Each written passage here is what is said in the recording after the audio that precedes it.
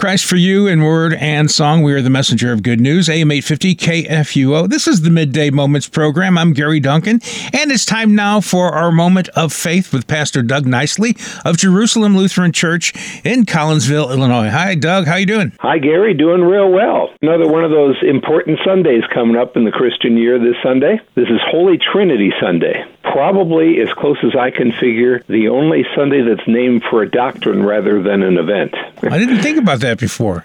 Yeah. The Holy Trinity Sunday does acknowledge the God that is the one and three in one. This faith in the triune God is expressed in the Apostles' Creed. I understand the Apostles' Creed isn't in the Bible, but everything the Apostles' Creed says is in the Bible. What's interesting, we can hear about this faith, as I'm suggesting today, in a very unexpected place, in what we call the Navy hymn. So I'm going to explain it all to you, okay? Sounds great. And then I remember one share-a-thon a couple years ago where Mark Hawkinson and I were on the air. We also had the chaplain of the Armed Forces chaplain here on the air with us.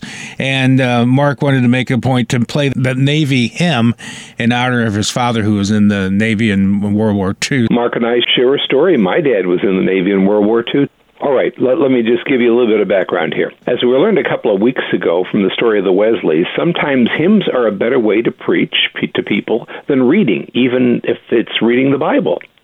The Wesleys were preaching to people who could not read. The hymn books composed for those who travel, especially for sailors, give those who were busy a faith to sing. And that's an interesting way of looking at it, too. The most popular of these mariners' hymns is Eternal Father, Strong to Save. This hymn became associated with the Naval Academy in Annapolis, Maryland, and that's how it got the name Navy Hymn. There are many verses written for this hymn, but the verses that are familiar to us today contain prayers for those who are in the Navy, the Army, and the Air Force.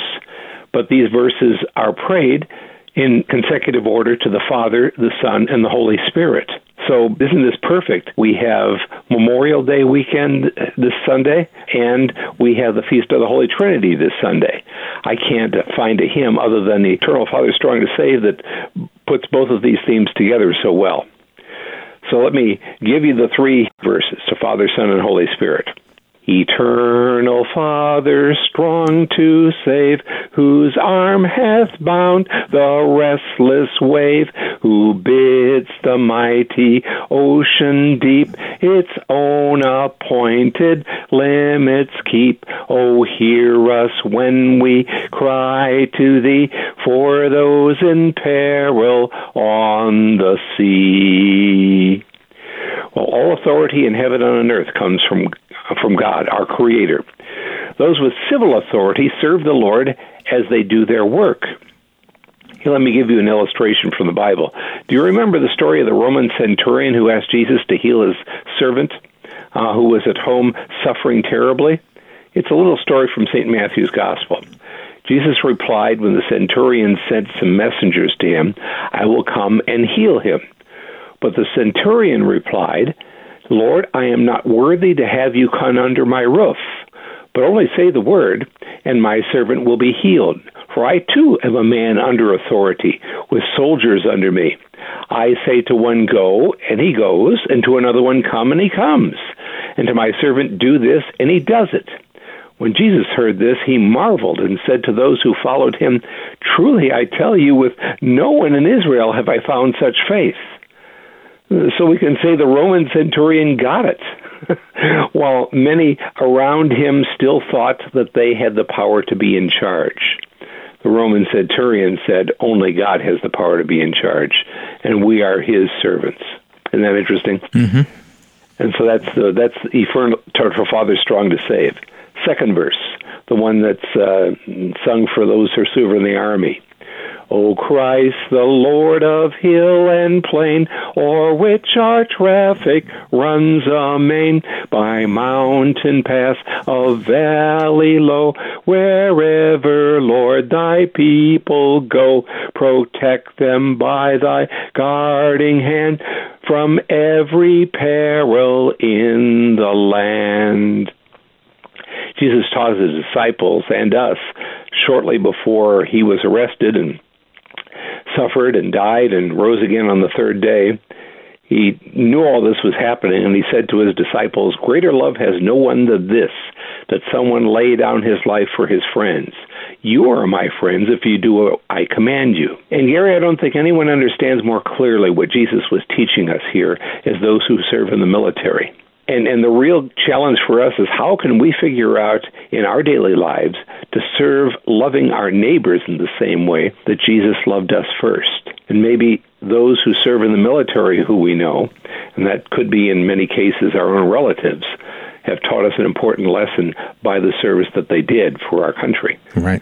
You talk about love thy neighbor as Jesus loved us. Well, Jesus died for us.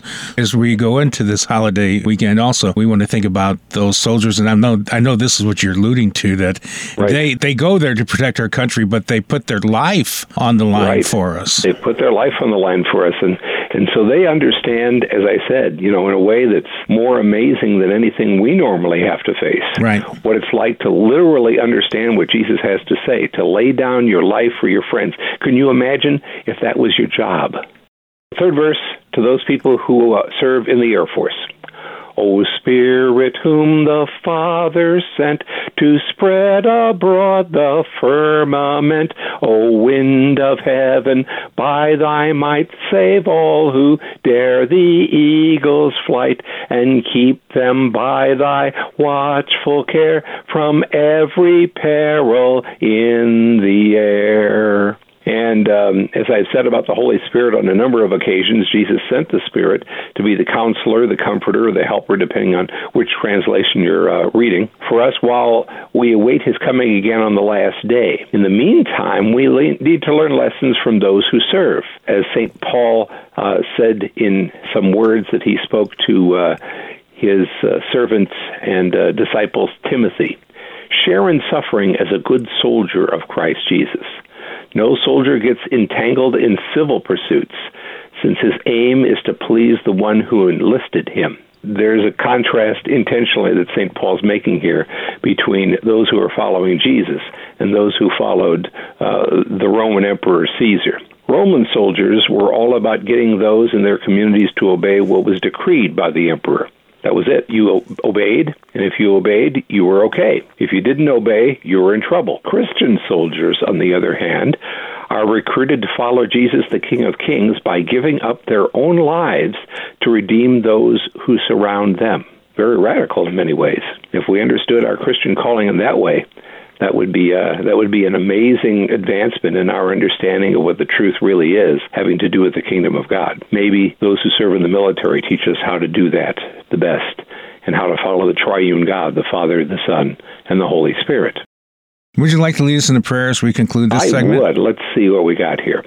Lord, we thank you that you have created, redeemed, and restored your creation so that your steadfast love within and around us may live forever.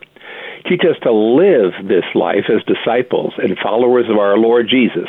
For we pray in the name of this triune God, the Father, the Son, and the Holy Spirit. Amen. Amen. Well, next week we have an interesting little challenge. We're going to listen to a hymn that was written almost 80 years ago now for the dedication of a church in New York City. And that church was formed to serve the poor and the suffering during the Great Depression and World War II. The hymn was written by a pastor by the name of Harry Emerson Fosdick, who probably wouldn't have been a pastor in our denomination. Okay. He was, what do we call that now in this day and age? Progressive. Okay. Charismatic? No, he wasn't that. He was progressive in the political terminology we use today. Okay. A lot of the stuff that he wrote was very psychologically based and stuff like that. Mm-hmm. But it's interesting that his hymn has become so popular now that most of us have sung it without understanding any of Harry Emerson Fosdick's political affiliations and understandings of how you're supposed to follow Jesus. And the hymn is called God of Grace and God of Glory. Okay. And that's what we're going to work on for next week. Sounds great. All right. Thank you. God's blessing to your week, Gary. And blessings to you as well. We are the messenger of good news worldwide at kfuo.org, AM 850 here in the St. Louis region. We're on Twitter, we're on Facebook, we're on Instagram, and of course our talk programs, including this segment, available wherever you get your podcast. Just search out KFUO Radio.